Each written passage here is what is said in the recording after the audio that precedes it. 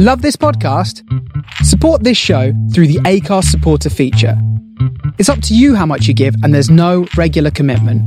Just hit the link in the show description to support now. People of Earth, attention. Calling Tau City, turn on your radio. I know we had some words last time, but that was so long ago. I got your message. It was a little harsh, you know. It's still a little hard for me to hear. Please take it slow. Welcome to Starship Sofa, part of the District of Wonders network. Everyone has a story in the District of Wonders. Come and find yours. I'm tuning in to your transmissions. I'm a moon and waiting to be found, and I'm building rockets. I'm pointing them to the moon. This is the Starship Sofa. Everybody welcome. Hello and welcome to show 681. I am your host, Tony C. Smith. Hello everyone. I hope everyone is fine and dandy. I'm saying we're going to jump straight into the story. We're not. I'm going to just talk about my little exploration into NFTs and why I'm so happy with the NFT that I've got. I know NFT, non-fungible tokens. I know there's some folks out there, but honestly, everything is going to be an NFT is going on the blockchain. You know what I mean? Your house will be there. It'll all be the contracts will be all on the blockchain. NFTs, I'm not going to argue off for the case of them. What I am going to say is that go over and have a look at Doodles. They've just done, I was going to say Space Doodles, but Doodles is the the brand, the NFT that I, luckily enough, got when it first came out. So I got it as cheap as chips. And I mean, now they're like, do you mean, they're just like silly money. You know, I could buy a brand new Tesla car with the bloody things, you know what I mean? Well, I've only got one. My God, I'm hanging on to it. But they've just created Space Doodles, and it just clicked with me, you know what I mean? I clicked when I first got this image, this JPEG, if that's what you're going to call them. But now they've reintroduced like Space Doodles, and they're just the artwork, man. It's a comfort thing, man. The music, it's comfort. It's just, man. Anyway, so they just switched on the Space Doodles, and you can take this NFT, you can take this avatar, your little code, and go out into space, and there'll be like things to do and to save and to create and build worlds yourself. Man, it's just the possibilities are endless. Don't think about doing like NFTs as 10,000 JPEG pictures. Think of whichever one you want to whichever one you're looking at, like an NFT with collection. Think of them as a brand. So think of like if you could have gotten a scroll drawn from Walt Disney at the very first kind of year, the very month Walt Disney started. That's the way you and look at it as a brand. That's the way Doodles is going. They want to have cartoons on Netflix. They want to do all sorts, you know what I mean? So don't just think of the Doodles as a kind of... Because I seen... Who was it? I think it was Charlie Stross wrote this article, and it's funny. I'm not kind of knocking Charlie Stross, but it's just like they don't get it. Do you know what I mean? Yeah, it's laughable and funny to kind of write about it, but this is the way. You know what I mean? It's the kids that are pushing it, man, and it's the kids that are kind of our future that are kind of dealing in these things and going to be using them, and the old timers just sometimes don't get it, you know what I mean? We used to have radio, what do I want TV for? We've got TV, you know what I mean? Why do I want to stream? What about me collection of DVDs? You know what I mean? It's coming. But anyway, have a look over at Doodles. There we go. Right, enough of that waffle. I was honestly going to jump straight into this main fiction. It is The Kaleidoscope City by Doug C. Suez. I think it's Suez, Doug. I mean, Doug's been on the show a few times there now, and I'm so happy. That's why I wanted to jump back straight into this story. This story first appeared in Asimov's in December 2019. Doug has been published three times in Asimov's with the novelette Mountain Screamers and short stories, the Callisto Stakes and the Kaleidoscope City, which you're about to hear now. He won first place in the Writers of the Future contest with his short story Armor Embrace, which is included in the 2017 anthology. Each of the above-mentioned stories have been performed on This Good Starship Sofa. Doug wrote this story after his dad had a rough bout with chemotherapy treatment. His father made it through, but it was a scary time. Mr. Suarez wanted to capture the moments he shared when he used to go on hikes with his dad, except this time he wanted to walk somewhere else beside Earth. Ironically, Mr. Suarez's 3-year-old daughter started asking about visiting other planets around the same time. This is why Mr. Suarez loves writing. Not only was he able to see the story as a child walking with the parents, but their parent getting to take one last adventure with their child. Oh man, Doug. It's good. Wow, bloody hell. I should have read that, man. Oh, that hits you there, doesn't it? Always proof of your things. You might get caught out. Okay, it's got bloody... When you've got kids... Oh, man. Doug. Didn't see that one. This story is narrated by Tatiana Gray. Tatiana is a critically acclaimed actress of stage, screen and the audio booth. She's been nominated for dozens of fancy awards but hasn't won a single damn one. I wish I could just give you a big hug, Tatiana, because you're so good to Starship Sofa. She went to New York University and lives in Brooklyn, New York, and you can find her at tatianagray.com. So... The Starship Sofa is very proud to present The Kaleidoscope City by Doug C. Souza. Hi, I'm Daniel, founder of Pretty Litter. Cats and cat owners deserve better than any old-fashioned litter. That's why I teamed up with scientists and veterinarians to create Pretty Litter. Its innovative crystal formula has superior odor control and weighs up to 80% less than clay litter. Pretty Litter even monitors health by changing colors to help detect early signs of potential illness. It's the world's smartest kitty litter. Go to prettylitter.com and use code ACAST for 20% off your first order and a free cat toy. Terms and conditions apply. See site for details.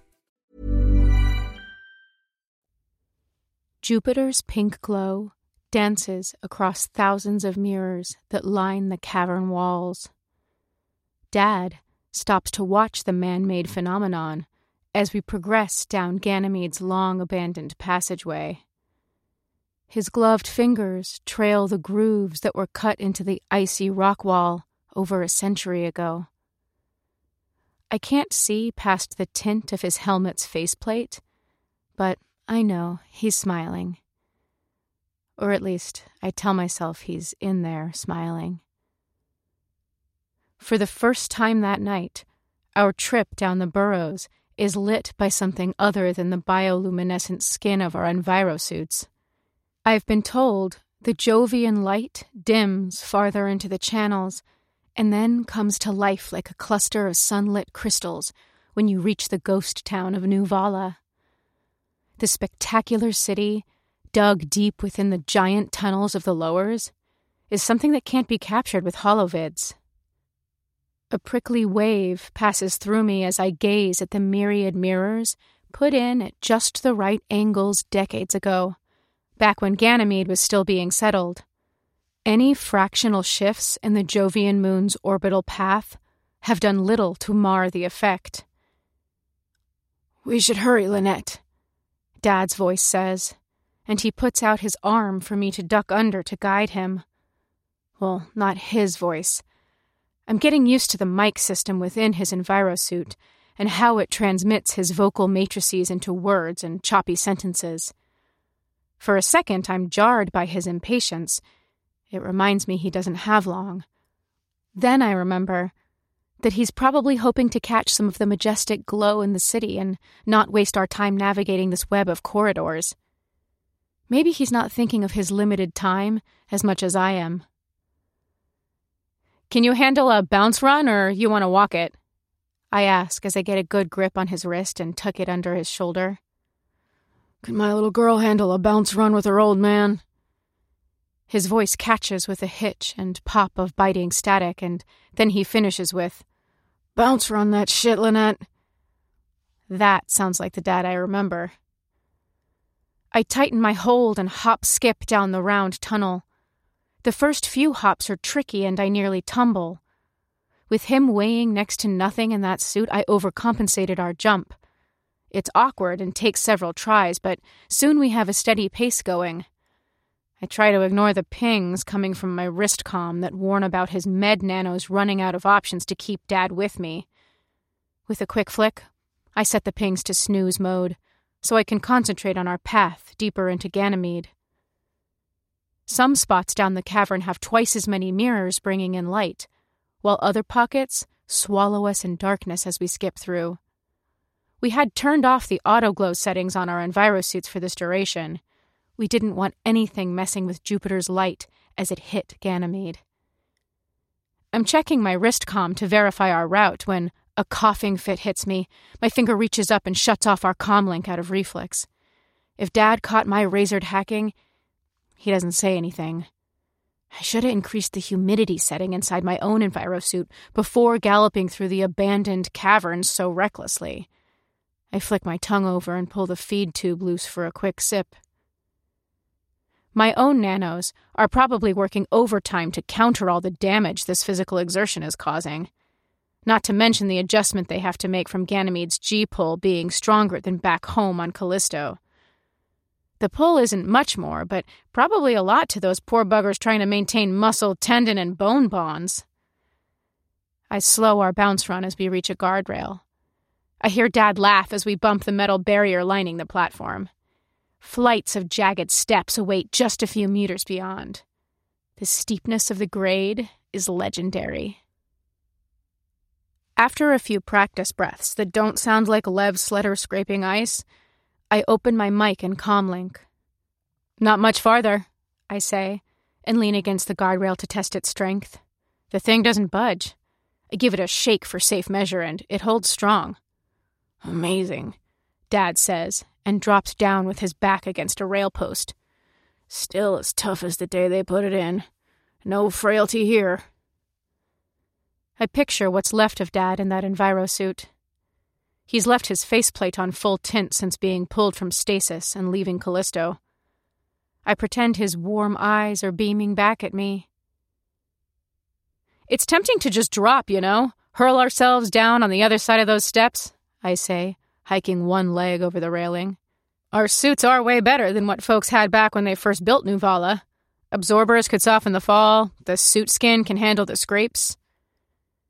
My wrist comm pings again with an orange glow to warn me about time and the imminent decoherence of Dad's nanos. I shield my arm to hide the message from him. "Duh, you stupid tiny machines. Why do you think I'm just trying to hurry him up?" He glances at the chasm. "Nah, just dropping down is like cheating.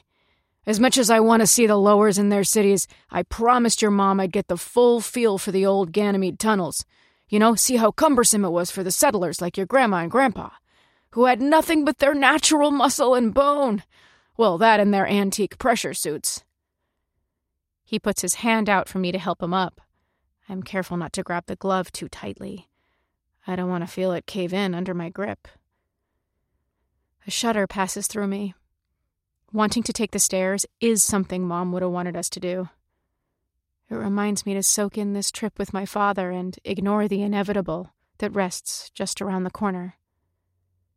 I switch the alert setting from snooze to minimal icon on my wrist comm. If I can't quiet them altogether, then I'll shrink their warnings. "It's quieter than I thought," Dad comments as I help him down the first series of steps. "Not as many squatters." "Maybe down below," I say. His legs falter. "We should be careful in case," he starts, but it's cut off in a whoosh of static, his helmet's darting every which way, as if something's flying in at him, like he's scared or that he knows something's coming. I check that my wrist comm hasn't blurted out some random update for how much time is left. Something else is bothering him. I slow my pace. "There's nothing to worry about," I assure him, and bring up my wrist comm. With a flick of the wrist and tap of my finger, I unlock the added weapons port.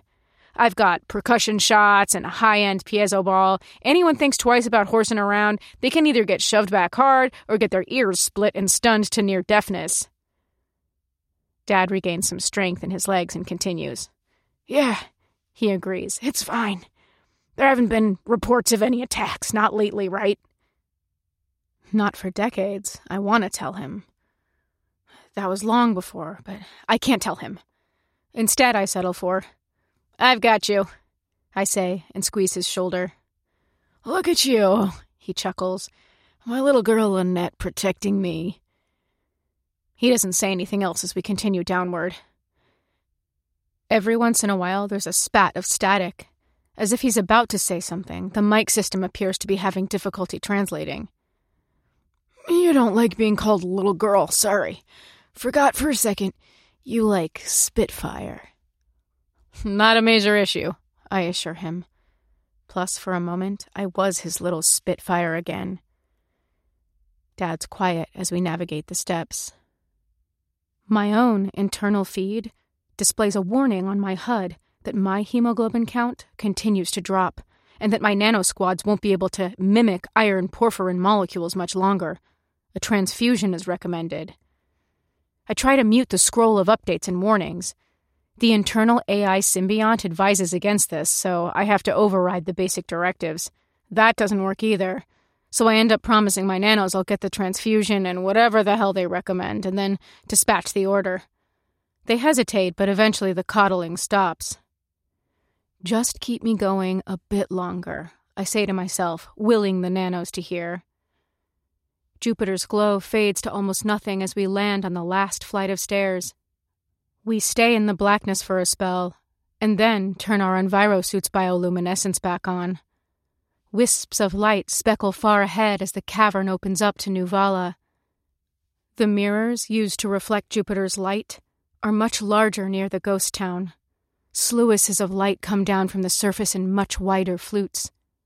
Here we go, Dad whispers as we take the first few steps toward the outer camps that surround Nuvala. The old shanties line the path like a mishmash of optimism hitting reality. Each small shelter unique with a hidden story of someone's life inside. Some thrived, while others didn't last more than a couple years out here. The leg of an envirosuit pokes out, but we don't stop to see if the person inside is alive or dead. My wrist comm pings and brightens to an indigo color, different than the incessant warnings about Dad's nanos and their troubles in his envirosuit.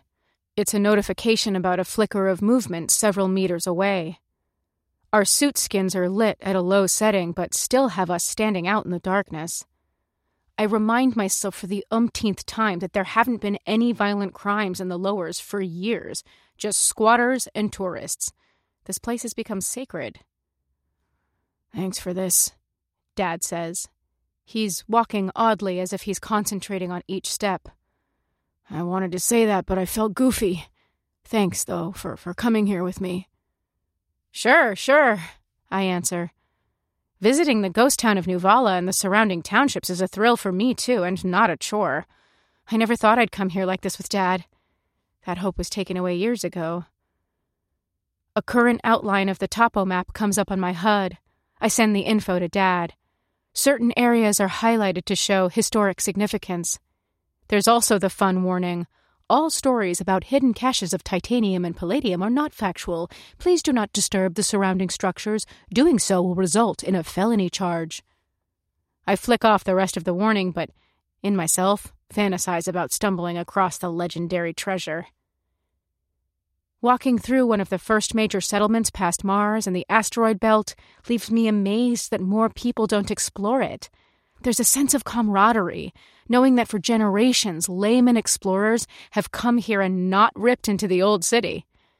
Maybe that's why the eyes were watching us from a distance. Who knows what'll happen if Dad and I started stripping the place. Our envirosuits go dark as we step back into the Jovian light.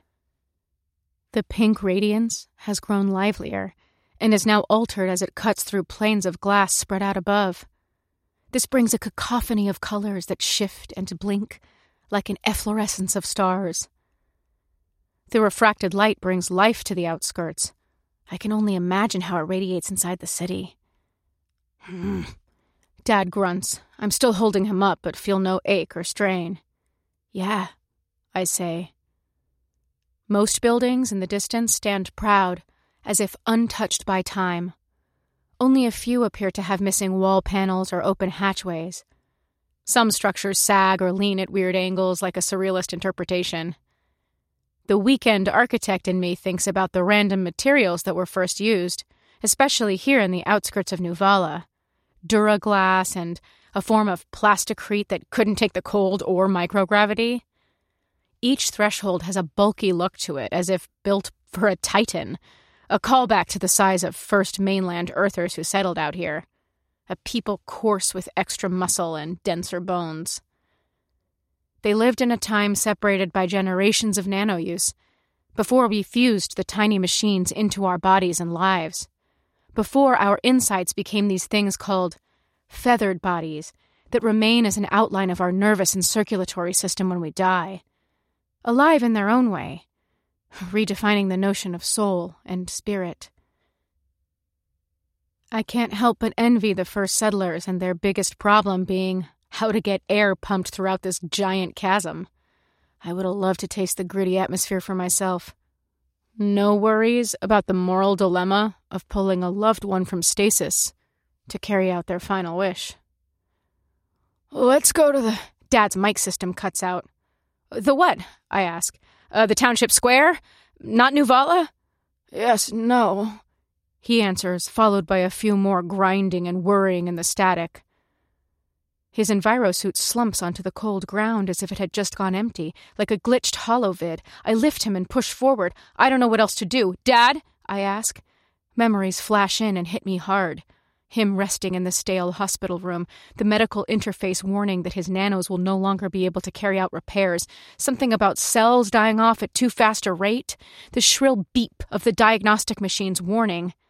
His request to trek out to the lost cities of the Lowers on Ganymede, my promise to bring him. I'm short on breath, he finally says, nudges me forward on the farther path towards Nuvala. His eagerness snaps me out of that dreary reverie that haunts me. Just a hitch in my breathing. How can you be short on breath? I wonder. You don't really have lungs. I shake away the image of what's actually next to me inside of Dad's envirosuit. The feathered body. As long as I picture him there in some corporeal sense, I'll be fine. Grandpa's vids showed people everywhere. Thought we'd be running into others by now, Dad says. Didn't you? There's so many entry points, I say. A cramp hits my calf and I stumble.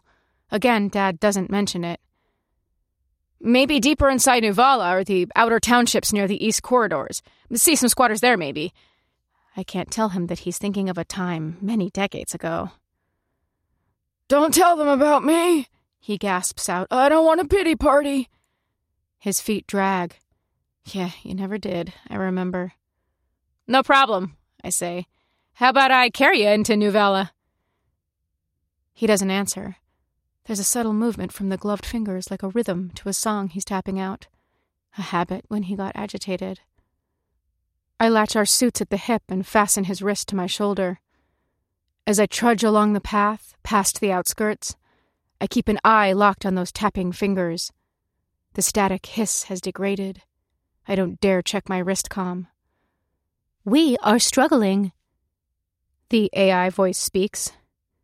It takes me a moment to realize it's coming from Dad's envirosuit, not mine. The voice is not pretending to be Dad. Things must have gotten tough for the nanos in his envirosuit. We are struggling. The preciseness in the language jolts me. Report, I say with a sigh. Letting the nanos speak directly to me reminds me that his envirosuit only carries the tiny machines with their synth membranes and microelectric bonds. The parts of Dad that remain can be summed up as a few clusters of remaining cells, just enough to maintain genomic enhancers. I refuse to see him as just dust and motes. Adjusting, the AI answers. Explain? I try. Physical nano-units are compromised due to unexpected stress on pseudo-axon neural units. Long-term memory, stable. Short-term memory, fear. Does he know? I ask. You can't let him find out. They don't answer. Priority 1 remains. I relay the command to the nanos. You must not let Dad know how much time has passed. He must think he is fully here with me, please. We are struggling, they repeat in that cold tone only they can muster. My mind's in an all-out sprint to find some patchwork stopgap. We are so close. Counter physical needs and focus all utility or whatever to neural stability. I try, but my own voice fails me. I have to slow my breathing, take deep breaths. He can't hear me crying, not now. Please, focus on memory incorporation and stability. The gloved fingers stop tapping. Dad's envirosuit collapses completely and is only reinforced by the inherent stiffness within the bodysuit and the clasps at our hip and his arm bound to my shoulder. I drop to the ground in a heap, defeated. Scrolls from my own nanos run updates warning me to seek medical attention. The icy floor stares back at me with an aura of light that glares hard. No. It sounds like Dad's voice. What? Keep going to Nuvala, he forces out. Please, I just got spooked from... Sure, I say, and harness what strength I have to place one foot before the next. Dad laughs, and just like that, he's back. His envirosuit still feels empty, but he's talking like he never left. Oh, Lynette, you'll tease me. I got nervous thinking about the people hiding out throughout here, and I know there's not much chance we'll even see others, but damn it, my nanos messed up because I was too freaked. They actually sent me a direct order saying, you must continue with your daughter, stop worrying so much. How about that? Nanos getting all personal. Okay, yeah. Now there's no hiding from the fact that there's nothing inside Dad's envirosuit except those tiny machines he carried within him all his life. Trillions of machines that struggled to keep him alive, but in the end failed.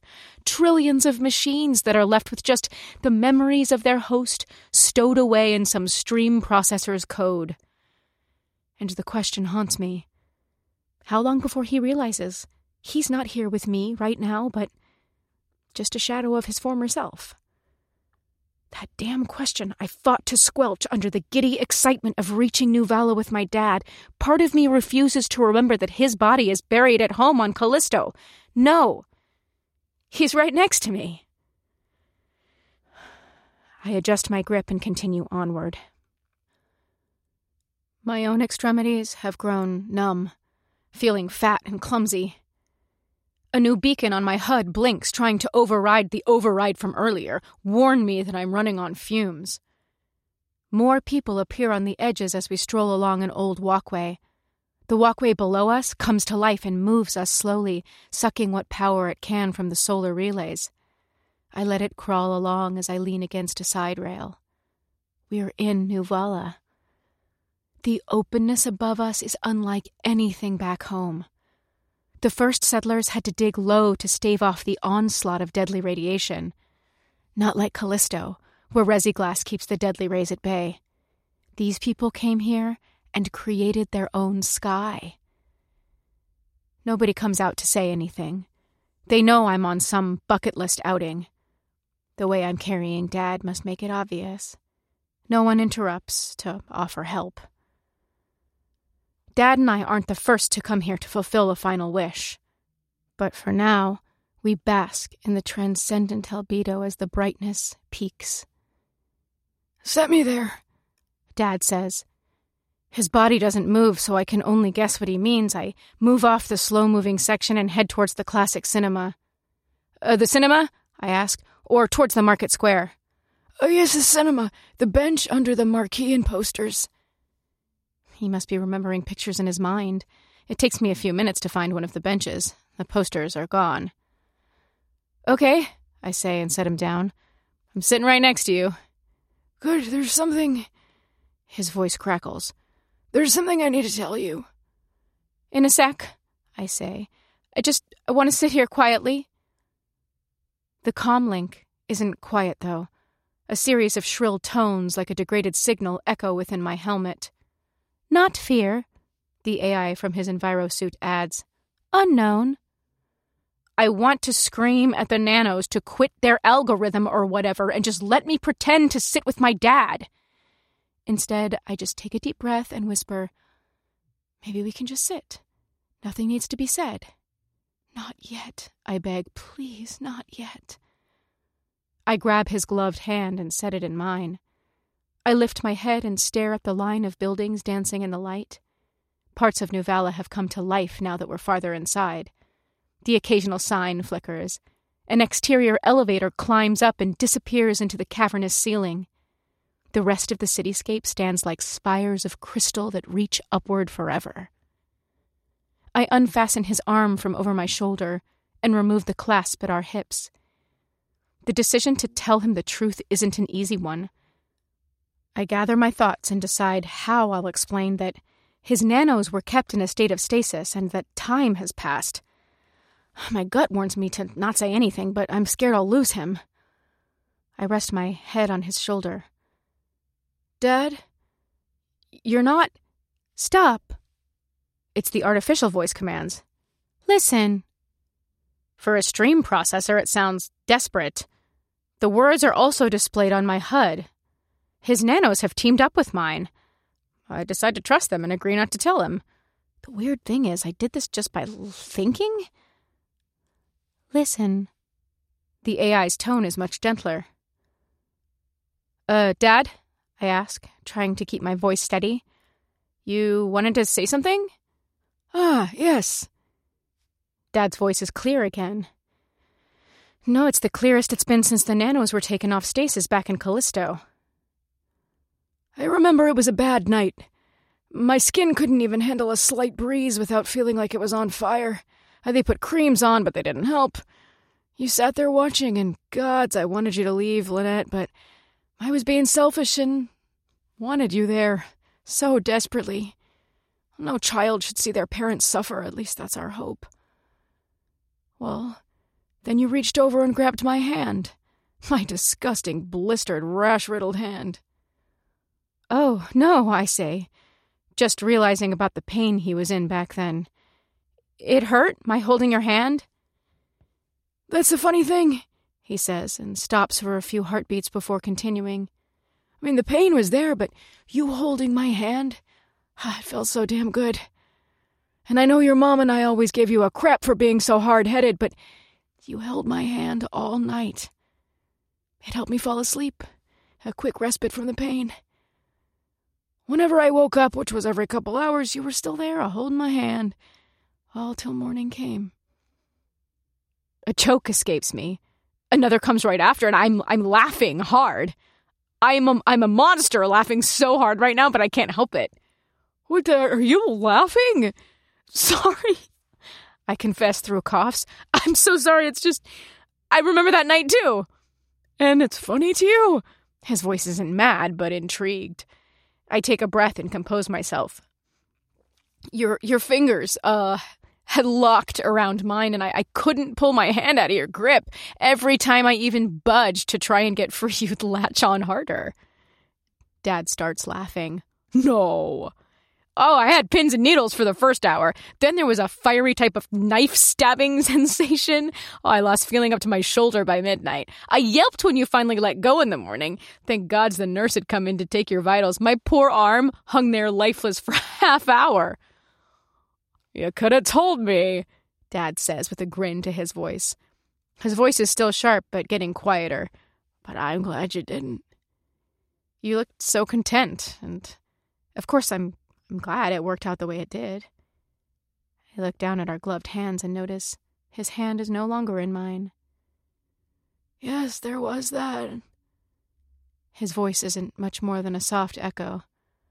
"I can feel it right now, you holding my hand. It's everything. You could have woke me, but you didn't." "No, of course not," I whisper. "You holding my hand has everything." His voice fades away.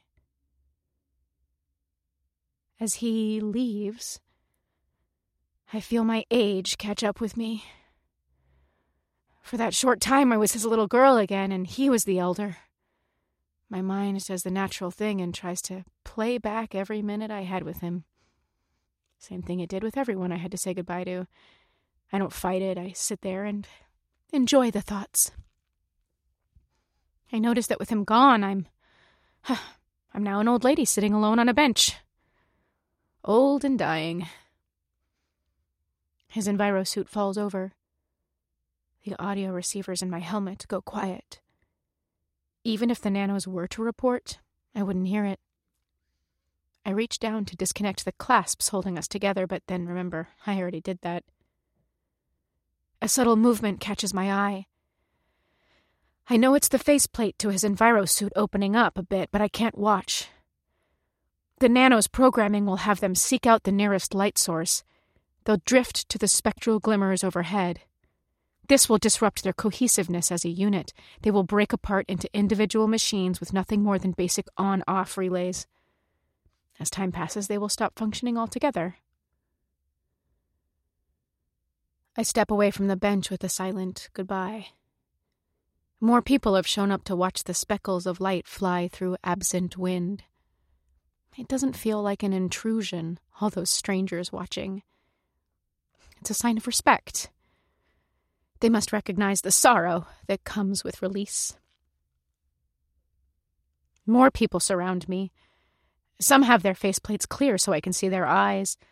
Others stay at full tint for reasons I don't want to know. I feel like I should say something. I mean, introduce myself, maybe? Instead, I untint my own faceplate. A woman with gentle eyes nods at me, somehow letting me know that silence is okay right now, and I can talk among them when I'm ready. It takes more energy than I expect to smile at her. My hands feel soft again within the envirosuit's gloves. My body a wisp of what it was just moments ago. A few others stand nearby and wait patiently. Another coughing fit hits me. My body folds over and someone clutches me. I can't lift my arms more than a few centimeters. My own nanos have stopped pinging their warnings. Maybe there's some code deeply embedded that allows them to understand this is their last errand for my body. I'm glad I made it this far before things really got bad. Yeah, Dad would have caught on eventually. Even the shadow of his former self within his nanos would have figured it out. Then it hits me. That final memory. How it wasn't me holding his hand that night. He was holding mine. And I didn't bring him to Nuvala. But he brought me. And there you go. Doug, what can I say? Honestly, big thank you for letting us play these three stories. You know what I mean? It's amazing. Thank you indeed. A big fan of yours. And Tatiana, what can I say? Man, you are a star. Thank you. So that is it. That's today's show. I hope you enjoyed it. I will see you. Oh, look at you. See the phone's going. Actually, text there. Lloyd's Bank, you're overdrawn, Tony. Until next time, just like I say, good night from me. Thank you for listening.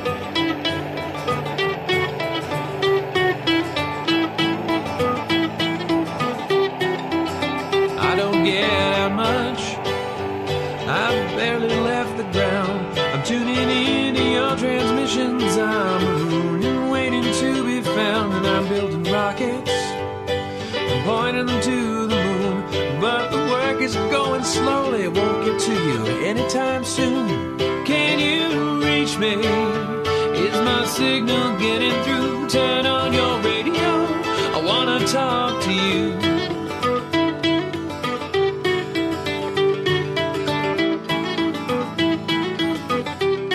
This signal's going light speed. By the time I get my say, I might already be on to you and on my way. But you're so far from here, and at best I'm moving slow. So I'm waiting on your call at home with nowhere to go. Can you reach me? Is my signal getting through? Turn on your radio, I wanna talk to you. I wanna talk to you.